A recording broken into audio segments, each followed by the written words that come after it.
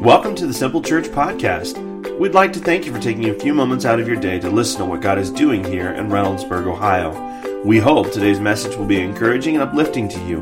To learn more about Simple Church, or maybe you'd like to be our guest for a service, please visit our website at www.simplechurchohio.com. There you'll find more information about us, location, service times, and even online giving opportunities. And now, here's today's message. Amen. So, we're going to have an awesome day today. We are continuing in a series. Well, it's not up there anymore, but Jesus is the name of this series. And we've talked about a couple of things. We said Jesus is grace. Jesus is friend of sinners. Last week, we had a special speaker, one of my pastors from my home church, C3, Gary Fowler, was here last week, and he said that Jesus is life. And so he told us all to get a life. I don't know how to feel about that, but that's what he told us to do. And it was a fantastic message. If you've missed any or all of these messages in the series, you can go to our website and you can click and listen to them. The podcasts are all there. They'll be a blessing to you if you got a long drive or if you work out, or which I do neither of those. But if you have one of those problems or issues, then turn on a podcast, listen to it, and redeem that time. It'll be a blessing to you. You'll love it. So this week we are going to continue with that Jesus Is series, and I've actually decided to extend it 1 week. I said it was only going to be 4 weeks. We're going to go 5 weeks, so we're going to have one more week. I know you guys are so sad, but everybody's been telling me they love the series, and I said, well, we can extend it, so we're going to. 1 more week. Woohoo! Nobody else is excited this morning, huh? You guys need to wake up. Thanks, Chris. I appreciate you're here. It's good to know my family and friends are here. It's nice. It's nice. I'm going to do to you guys what I do to my kids' magic shows. I'm going to make everybody stand up and shake your sillies out, kind of get ready. No? Nobody wants to do that either? All right. Awesome. There you go. There's some feedback. There's some laughter. That's right. Whether it's awkward or not, it doesn't matter. It's laughter. So we're going to jump right into the scriptures this morning. If you need a Bible, please just put your hand in the air. We'd love to give you a Bible. We are prepared and would love to bless you with one. Take it. It's our gift to you. It'll be your forever and ever Bible. It's an NIV version. But we are in Matthew 28. And it's verses 16 through 20. The verses will also be up there on the screen. I'm telling you, I'm going to biff it with that cord laying right there. It's going to happen, guys. You guys will enjoy that. Matthew 28, 16 through 20. And it says, Then the 11 disciples went to Galilee, to the mountains where Jesus had told them to go. When they saw him, they worshipped him, but some doubted. Then Jesus came to them and said, All authority in heaven and on earth has been given to me. Therefore, go and make... Okay, just to preface this, okay? Jesus has already lived his life on this earth. He's been here 33 years at this point. He's died. He's resurrected. And these are Jesus' last words to his disciples before he leaves the earth and ascends into heaven, okay? So what he's getting ready to say is like the last thing. We all have that kind of experience. Like, man, the last thing they said to me was this. And this is exactly what that is. So Jesus says to them... All authority in heaven has been given to me. Therefore, go and make disciples of all nations, baptizing them in the name of the Father, and of the Son, and of the Holy Spirit, and teaching them to obey everything I have commanded you. And surely, I don't know what she's doing there, but I'm glad there's a surely right there. Surely, I am with you always to the very end of the age. Isn't that a blessing? That as disciples, we get Jesus' promise that he is with us always to the very end of the age. Jump with me into one more verse. We're going to be at 1 John 4:15. And it says, Whoever confesses that Jesus is the Son of God, God abides in him, and he in God. These two verses, these selections are very encouraging verses. They're things that you get to remind yourself of, right? They're like your daily charge. Like, Jesus is always with me, and because I believe in Jesus, God is in me and I'm in him. That's exciting. Sarah, I don't know why that's exciting to you. Just wait, I'll get there. I'll show you why it's exciting. But in other words, when we believe that Jesus is the Son of God, God's real, his authentic, tangible presence is with us. And so this week as we continue this series, I want to call today, this message is Jesus is with you always. So that's our Jesus is. Jesus is with you always. When I was a kid, one of my chores, and this was on a weekly cycle, I had to take out the trash. Now, taking out the trash from the kitchen to the trash cans was no big deal because we had where we lived on Calvin Drive, there was a carport, and there was a light underneath the carport. And the trash cans, so you'd go out the door, and we're under a carport, and the trash cans were around the side of the garage. Everything within light, right? Now, I don't know about you guys. I'm not scared of the dark in particular. I just prefer the light. You can ask my wife. I'm like, can we please have a night light in our room? I'm not scared. I just don't like the things that happen in the dark. We're talking stubbed toes. Anybody ever step on a Lego in the dark? This is not a fun experience, okay? This is a blood-curdling scream. Like, it hurts bad. So if you've never had that experience, come hang out at my house. They're everywhere, okay? But I just preferred to not experience what happens in the dark, okay? I'm not scared of it. I just prefer the light. So when I would take out the trash, I could walk in the light to the trash cans, and that was fine. But once a week, there was a time that I had to take the trash cans from around the side of the garage to the street. And there were no lights out at the street, right? We had a light up at the house, and the carport would be lit. But, when we're talking like from here to that back wall is the edge of our street and where we had to take the trash cans from. But I would say, like, here's how it happened. Every week I would go to the door. I'm like, all right, it's my turn to take out the trash cans. And Mom, Dad, you're right there. You can confirm this, right? I would go out, and I have to give myself a little bit of a pep talk, right? It's like emotional preparation. All right, come on, you can do this. You're 18. You can do this. You can get through this. So, but it's not like I was afraid of the dark. It was more like I had this vivid imagination. I was afraid that there was like bad people out there. Or has anybody ever gone to a trash can and had a raccoon come out of the trash can before? That's some scary stuff right there. You know what I'm saying? Nobody likes that. And at my neighborhood, that happened quite often. Because we're kids, we just wouldn't put the trash can lids on tight enough. And, my dad, God bless him over there, I don't know how he tolerated us, but we just didn't do it. And then there'd be a mess in the morning. So anyway, the likelihood of a raccoon being over there or something bigger or scarier than a raccoon was built up in my mind. And so, here we go. We can do it. And like when you're afraid of something, like when you think something's over there in the dark, you know what you do? We kind of like make lots of noise. We're like, hey, I know you're over there. Come out. I see you. Anybody ever done this before? We walk inside and your brother's hiding somewhere. I see you over there. And he's like over here, and you're like, I see you. And then he jumps out and gets you anyway. It's a bluff. But you make lots of noise and you start singing loud to yourself. That was my thing, I had a little Carmen playing in my Walkman, I'd start singing Champion or something else, but maybe this is not my generation to talk to about Carmen. Oh, there's a few of you out here. Okay, you know who Carmen is. You know who Carmen is here. Okay, all right, cool. And so I'd start singing something, Satan, bite the dust. Like, right? And so you sing loud to kind of scare away whatever's there, because if you make noise, the raccoons will go before you get there. And anyway, so I go up to the trash cans, and again, I'm underneath the carport for a little bit, and you get to go in and you're pulling the trash cans, and they're making lots of noise. Mine did. You guys have wheels? Okay, well, I wasn't that fortunate. That's one. And we had 4. So we had to get them down to the street. And I would be fine as long as I had a trash can or something I was doing. But the moment I got down there with that last trash can, something would happen inside of me. And I don't know what it was, but it was just like this. I don't know, like I hit an electric button or stepped on something that was electrified. But I would jump and then, boom, I was gone. I was to the carport. You know what I'm saying? Banging on the door. Let me in. Why are you locking the door? It's not locked. Why is the door locked? Why is the door locked?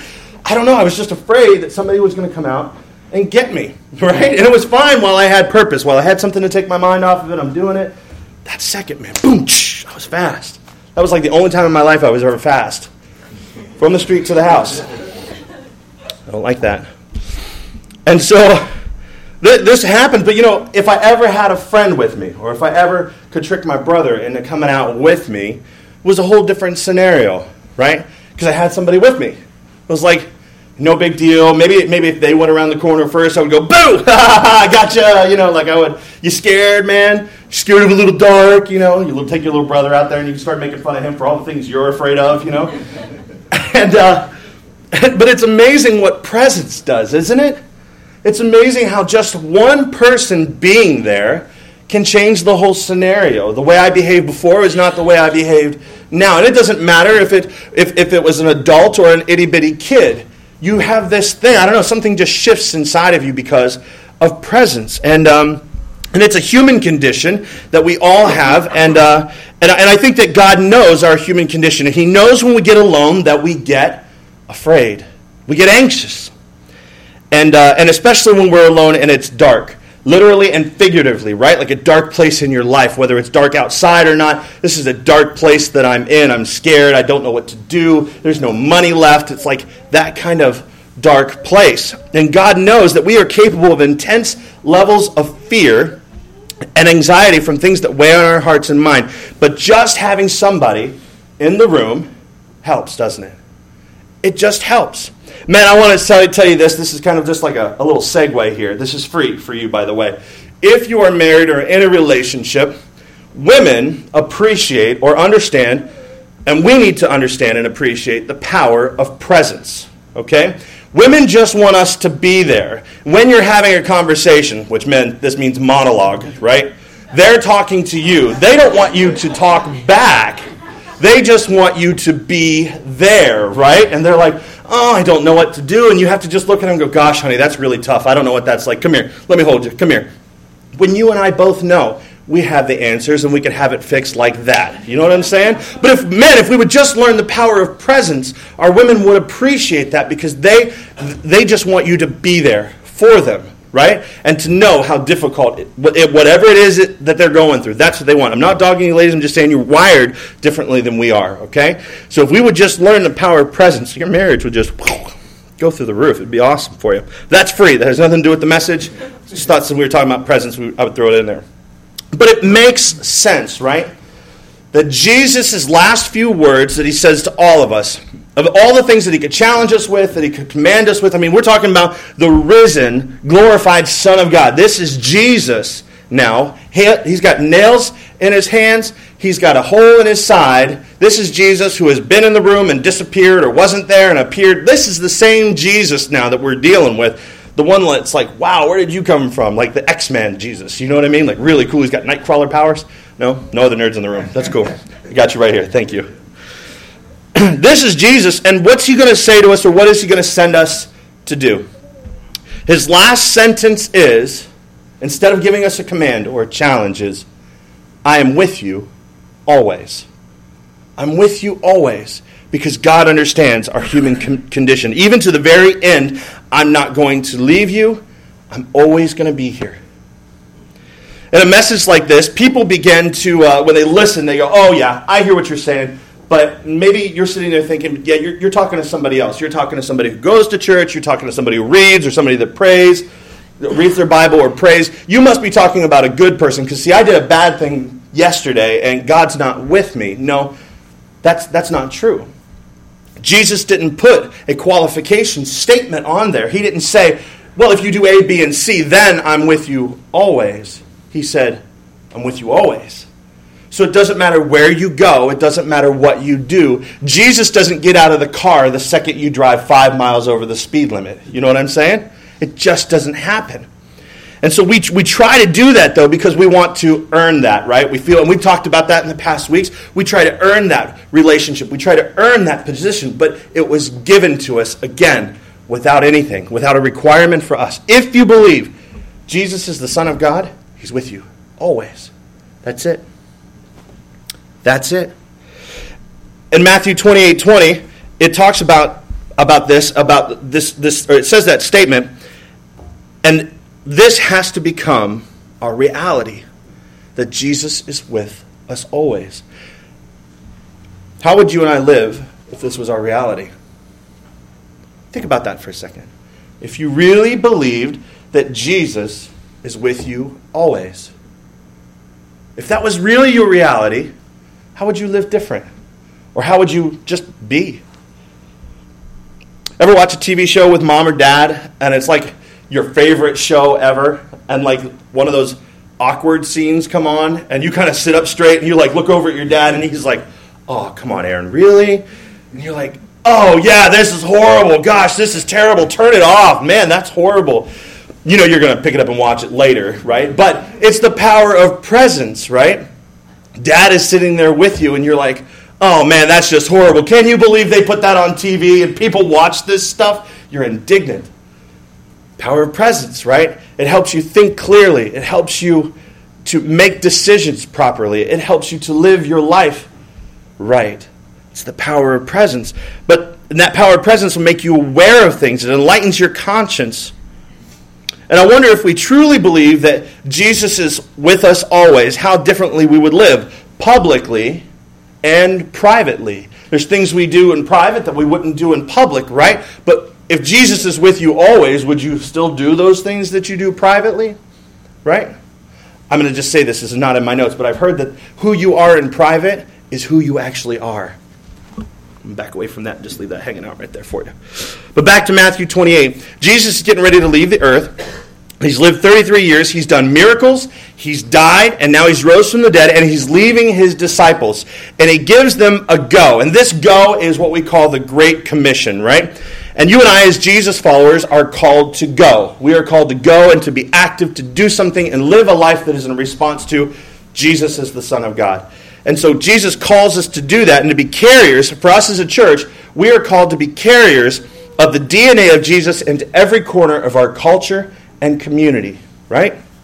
That's our job. Not just to try to count our calories or have a white picket fence around our house or build our bank accounts, but we're here to make time, leverage our resources, and find ways to serve people and make a difference here in Reynoldsburg. That's what we want to do at Simple Church. And we want to take the Great Commission for real and live it out. To really, really live it out. I believe you can be a missionary wherever you go. Whatever you do, wherever you live, if it's outside of Reynoldsburg, you can live a life on mission, and that's what we're doing here, fulfilling the go that Jesus gave us in that Great Commission. As disciples, that's our job. So how do you know who disciples are? I say this all the time. How do you know who disciples are? Disciples you will find doing two things always, or asking two questions, right? What is Jesus saying, and what am I doing about it? They live a life that is in response to those two questions. So as disciples, you'll know you are supposed to go. So wherever you go on mission, there's going to be risk involved. There are going to be challenges, right? There are going to be moments when you feel like you're all alone taking out the garbage. You're going to be singing songs out loud, trying to pump yourself up that you're not alone. And you're not, but Jesus knew that you would feel that way. That's why he said, I'll never leave you. You ever wonder about people who don't know Jesus? In the Psalms, David did. Right? You read that a lot, and you see him, he's whining and crying about, God, I don't understand it. I'm your son. I'm your servant. I don't get this, and I'm here in the middle of all this mess, and yet they're over there and they're prospering. They don't even know you. Why in the world does this happen? Well, let me tell you why it happens. As Christians, you need to understand that we have a target painted on us, right? Young preacher said to an old preacher, they're out hunting one day, and and he said, why do good people seem to have more problems and challenges than the people, why do good people seem to have more problems and challenges than the people who don't know God? And the older preacher said to the younger one, he said, do you see the dead animal over there? He said, yeah. He said, why don't we shoot that one? He said, because it's dead. He said, that's right. We chase after the animals that are alive, right? He said, the enemy knows this, that when you are in Christ, you are alive. And so you are targeted. You are the one, the life that he wants to steal. He's not going to go mess with somebody that doesn't know Jesus. He's not going to mess with somebody who doesn't go to church or doesn't know God. He's not going to mess with them. He's looking for those that are alive in Christ. And so you are a target. Isn't that exciting? Nobody's excited about that. Nobody's excited about that. So there will be challenges and there will be difficulties. And you need to understand that while we have Jesus and we have hope, that once we enter into his life, that we have a target painted on us, there will be challenges and resistance. And Matthew 28 is so important because even when those challenges come, and they will, God has promised to be with us. Not just some of the time, not under certain circumstances, but has promised to be with you always. So when we're looking for security and stability, it's imperative that we find those things in Jesus, right? Do you know that even Jesus found stability in the presence of the Father? A very popular verse for Jesus followers that we encourage ourselves in the Lord is this. It's in John 16:33. It says, I have told you these things so that in me you may have peace. In this world you will have trouble, but take heart. Look, that's an exclamation point. But take heart. In this world you will have trouble, but take heart. I have overcome the world. You know what this reminds me of? When I read this verse, I want to go, huzzah, and raise my Bible in the air. Huzzah! Nobody's a Ren Fair fan, huh? All right. It's cool. It's awesome. But this phrase reminds me of Aragorn's speech from Lord of the Rings, Return of the King. You guys seen this movie? It's 11 years old. Maybe you've seen it. He says, hold your ground. Hold your ground. This is the last battle. They're at the Black Gate. He says, sons of Gondor, of Rohan, my brothers, I see in your eyes the same fear that would take the heart of me. A day may come when the courage of men fails, when we forsake our friends and break all bonds of fellowship. But it is not this day, an hour of wolves and shattered shields, when the age of men comes crashing down. But it is not this day. This day we fight. By all you hold dear on this good earth, I bid you, stand, men of the West. Do you guys remember this scene? It was like, I got goosebumps, like, yeah, I'm going to fight. And I'm like just sitting there, on my couch, and throw my popcorn. But this verse is much like that. It's a battle charge. It's something to get you excited in the middle of the darkest fight that you've got. Jesus says, in this world you will have trouble, but take heart. It is not this day that I will fail you. But you know the context in which Jesus speaks this verse. Let's go back and look. Jesus is having a discussion with his disciples about who he is. And the disciples have finally decided, right? And Jesus is getting ready to go be crucified. So we're at John 16, 31. So we were just at 33, that battle charge. We're at 31. And Jesus is getting ready to be betrayed by Judas, okay? And he's been with his disciples now 33 years. And the disciples have just decided, okay, we're all in, you're God. We're here. We're in. And Jesus responds to him you would just think that after being with Jesus for 3 years, seeing all the miracles, blinded eyes open, like the lame walk, we're talking, he's raised people from the dead several times at this point. And, oh, by the way, he walks on water. And it's only at this point, after 3 years of this, that they look at him and go, we're in, you're God. Right? And if I were Jesus, which I'm glad I'm not, I would probably punch somebody in the throat. Like now you believe? Really? I'm mad for him, right? And Jesus says to him, he says, do you now believe? This is in verse 31. Jesus replied, a time is coming, and in fact has come, when you will be scattered, each to your own home. You will leave me all alone. And watch what Jesus says. You will leave me all alone. Yet I am not alone, for my Father is with me. I am not alone. My Father is with me. He took solace. He took peace. He took comfort in the fact that everybody I know, every person I have poured my life into and been friends with for 3 years, and even the 30 years prior to that, everybody is going to leave me. But I'm not alone. The Father is with me. Jesus takes comfort in that.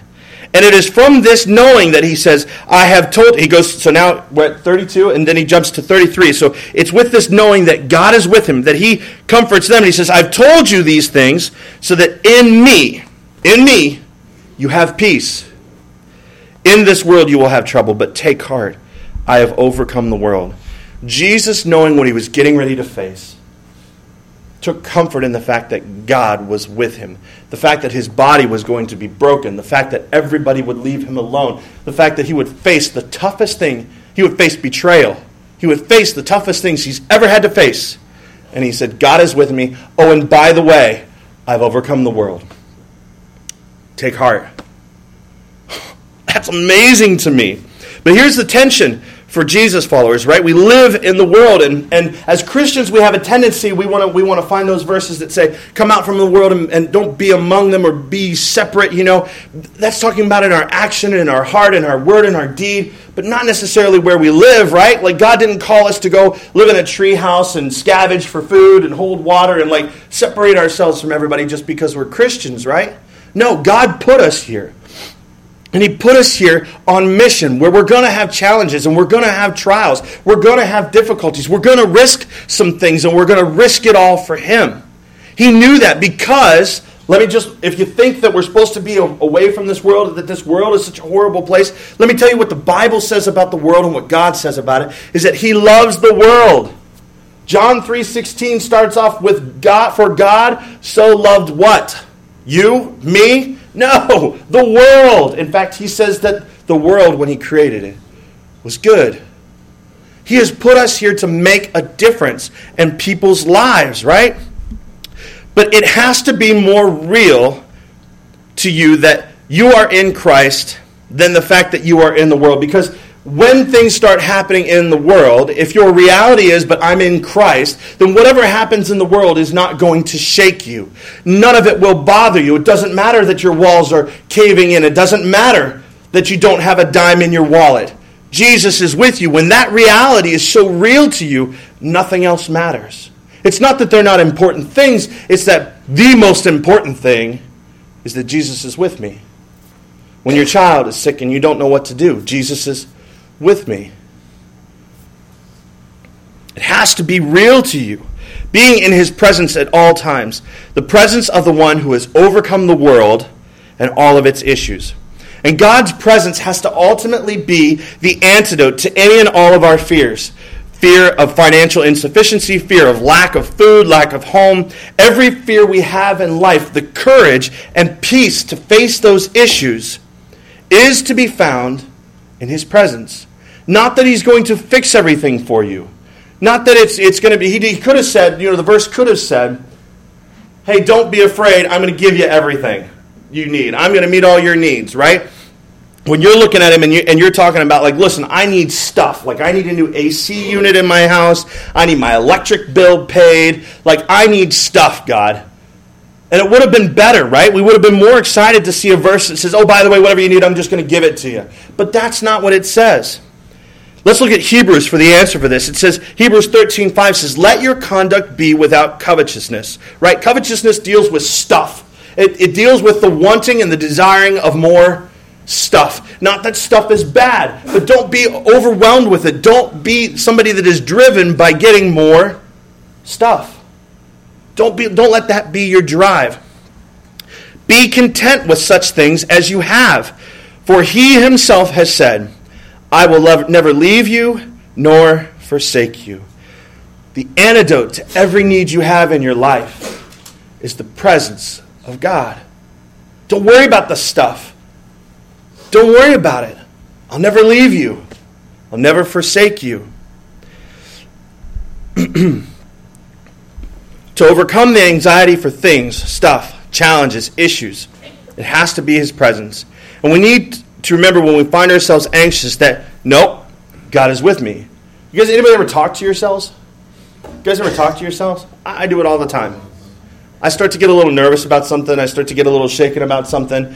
And I heard it said that when you start talking to yourself, that the thoughts that are going in your head, they have to stop. You know why? It's because you can't be thinking about something and speaking and hearing something at the same time. I'm speaking and I hear right now. I hear what I'm saying, and I've got only this one track thought to get this out of me to you. So I'm not sitting here thinking about what I'm going to eat afterwards or what I'm going to do tonight. I'm not thinking about any of that. None of my worries are there right now. They're parked because I'm speaking. So if you just start talking to yourself, imagine if the self-talk that you did or the things you started to say to yourself out loud were things like this. Jesus is never going to leave me. When that anxiety grips you and that fear grips you and you just you look like a crazy person, it doesn't matter. If you don't want to look like a crazy person, just get one of those little Bluetooth things, stick it in your ear. People will never know that you're not talking to somebody on the phone. Anyway, that's what I think anyway. But to overcome it, you've got to say to yourself, no, he'll never leave me. He'll never forsake me. And when we read that verse, look at that verse. It says, I will never leave you. And we have a tendency to go, I will never leave you, and I will never leave you. But that's not what it says.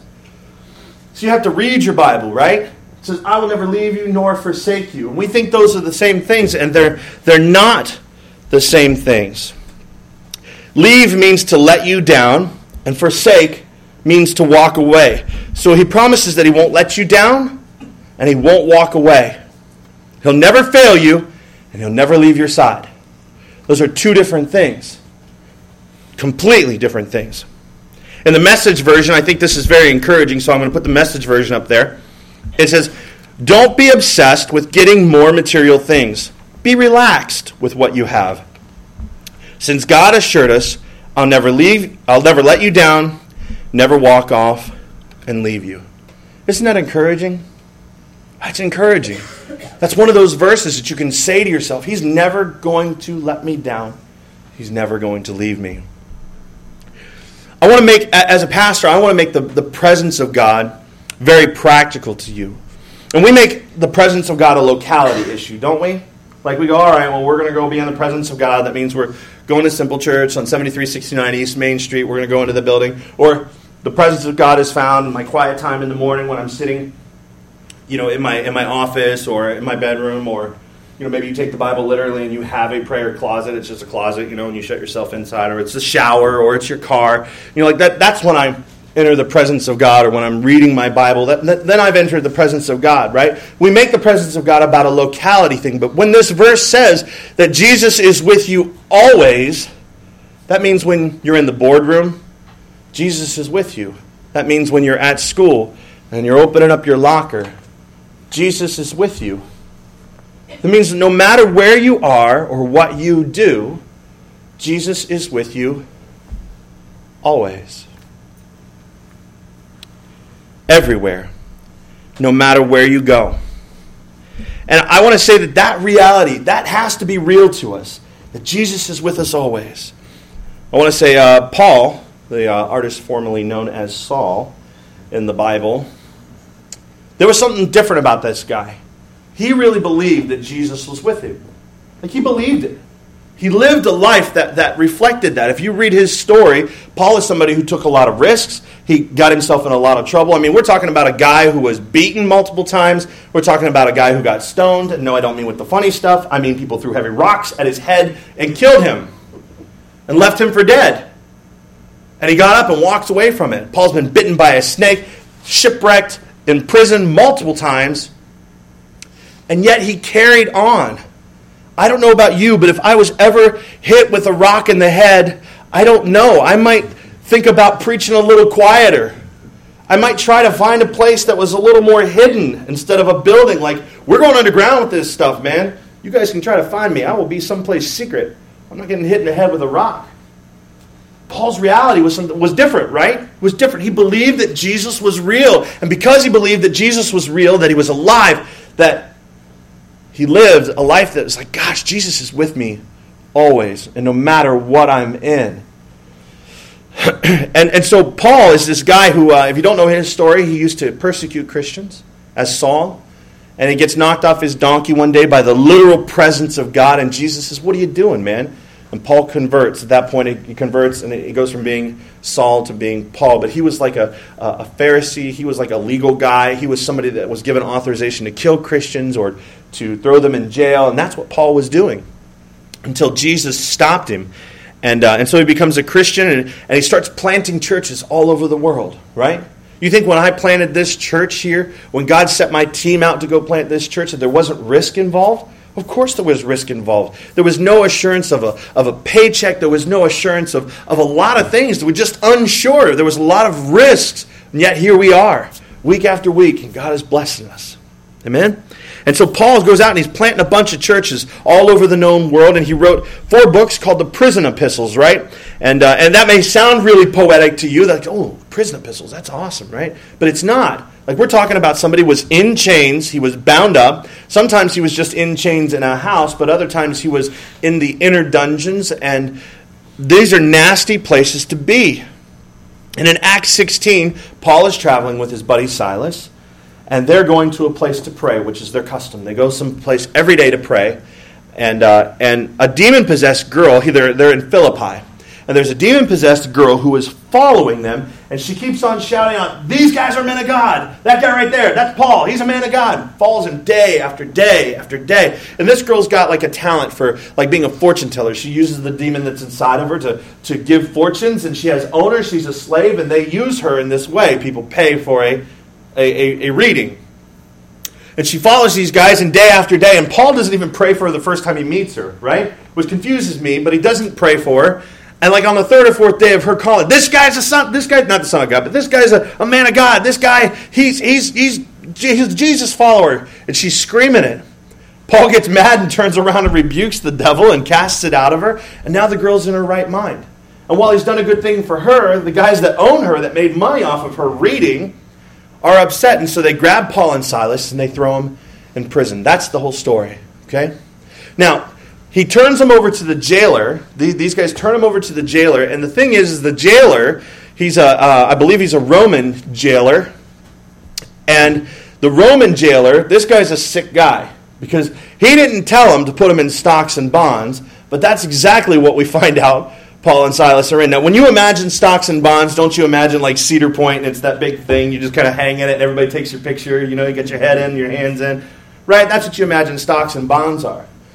But in the Roman time, a stocks and bond would have been something that would have seated you in a position that would have extended your legs to a point where you were uncomfortable. You would have gone into spasms the whole time you were in there. The stocks were meant to be a tormenting kind of thing. That's what some scholars say. Other scholars say that the prison that he was thrown into, he was stripped naked and beaten and thrown into the prison, and he would have been about waist high in sewage. Now, either way, I don't know if you could pick A or B, and if you pick the sewage one, you are disgusting to me. But whichever one you would choose to go into, because I don't like my own sewage, let alone anyone else's. You know what I'm saying? But either scenario is not a desirable one. And Paul and Silas have been beaten and thrown into this inner prison. And either way, whether they're in pain or whether they are in sewage, I'm going to bet that either of them would have preferred neither of those situations. We'll take option C. We'll go up there and eat with the rest of the guards. We'll keep our clothes on, thank you. Right? But that's not what they were doing. They were in prison. And in Acts 16:25, these are the most peculiar guys. This is why I say that there's something different about them. Because look what they're doing. Acts 16:25. But at midnight, Paul and Silas were praying and singing hymns. What's a hymn? It's like How He Loves Us. They're singing to God, making a joyful noise. And the prisoners, the rest of them, all around them were listening to them. Can you imagine being in the cell next to them? About here. Or maybe there. I don't know. And waste. Miserable. No idea how long you've been there, but you're there. And you hear the two new guys that are in the cell next to you that should just be miserable. Should be whining and complaining. I didn't do it. I swear I'm innocent. They're singing. They're singing. Oh, happy day. Happy day. Yeah. They're happy. Why? They know something that the rest of them didn't. They could have peace about something that the rest of them couldn't have. What was it? Paul's reality was that Jesus was with him always. That's his reality. And it's very real to him. He's aware of whose he is, and he's aware of who's in him, or who he's in, instead of the sewage. His circumstances don't matter to him because he's in Christ. They don't matter. Whatever's happening to him is so much smaller than the fact that who he's with. Right? It's the power of presence. It is overwhelming him to the point that he is living a life where he is singing a song. He is singing Happy Day in the middle of waste. And the challenge is to be like Paul. And I don't want you just to act that way, because the Bible doesn't say, hey, you're supposed to like your trials. You're supposed to like your tribulation. You're supposed to like sewage up to your man boobs. God doesn't say that. The Bible doesn't say that. It doesn't say it. But you can know that in the middle of that, you can still not like those things, but know that who you're with is way more important than what you're going through. I mean, it would be silly to say, Lord, thank you for this sewage. We thank you for the sewage that we are about to partake of because we haven't been fed in a few days. Thank you, Jesus, for it. Nom, nom, nom. That's horrible. The idea of that just grosses me out. We have to be like Paul. Not pretend, but let it be real. That Jesus is really with you. And you can live a life where you can sing in the middle of the waste. You can sing in the middle of the issues. Paul, you say, well, Paul was the Apostle Paul. No, Paul was nothing. He got that title, but he said, I'm the least of everybody. I'm the least. Paul had relational issues. He had personal issues. He fought with one of the other disciples, and they never spoke again. This is a guy who wrote, the things that I don't want to do are what I do. The things that I do want to do, I don't do. This is a guy who was torn. He's just like me and you. Does that not sound like you? That's Paul. He's just like you. Nothing special about him other than he believes something different that maybe we are yet to believe fully. And that's that Jesus is with us always. And it's this kind of faith and trust that you and I have access to. We have access to it, right?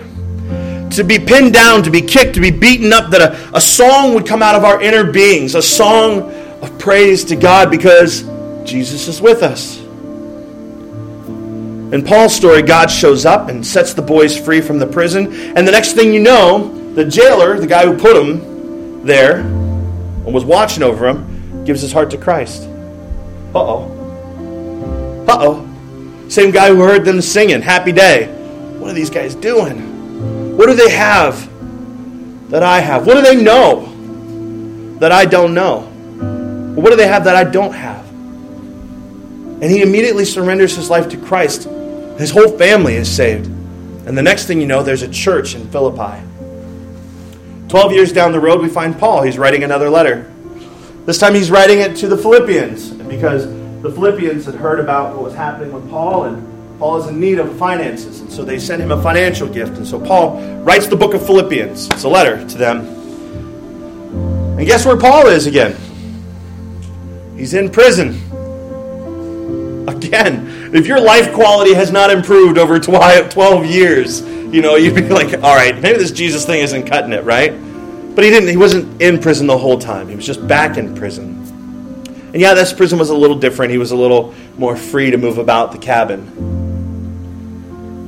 But they blessed him with a gift, and he writes back, and it's strange how Paul writes this letter, and what he says in Philippians 4:4, in the middle of chains, he tells the Philippians, rejoice in the Lord always. Again, I will say, rejoice. I'm not going to say it once. I'm going to say it twice. Because it's twice as nice when you say it twice. Rejoice. Rejoice. Because if he is with you always, you can rejoice. Always. Always. Jesus won't let you down.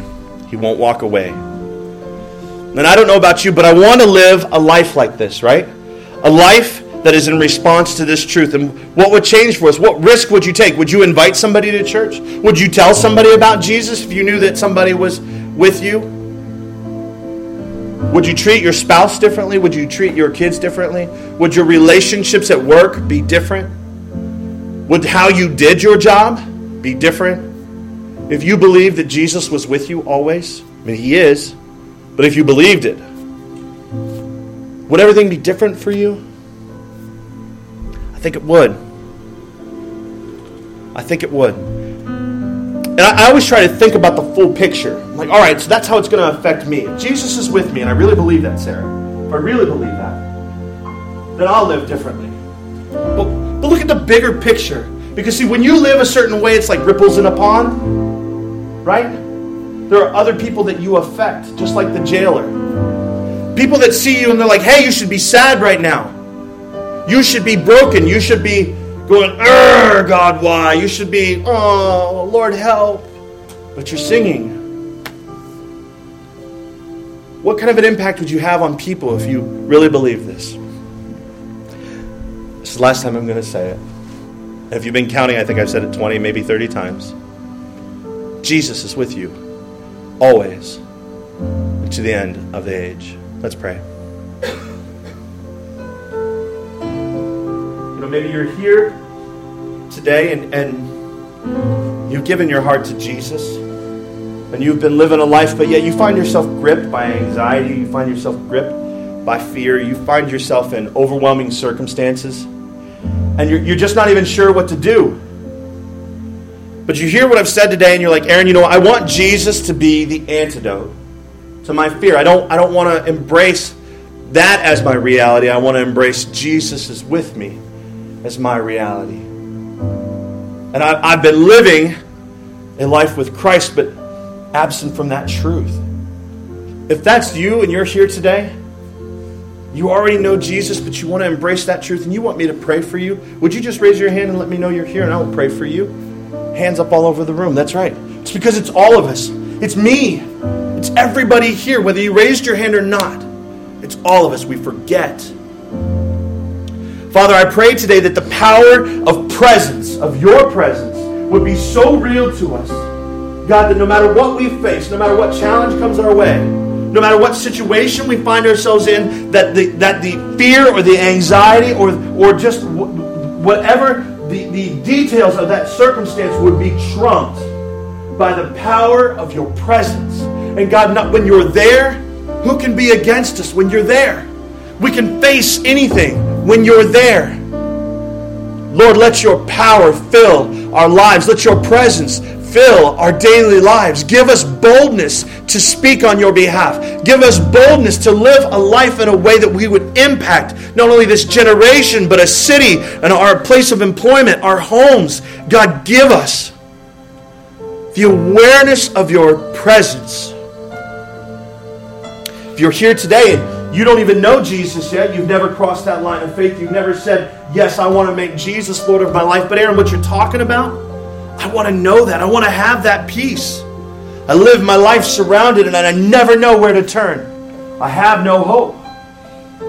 If that's you, I'm going to count to 3 and I want you to put your hand in the air because today you can know Jesus.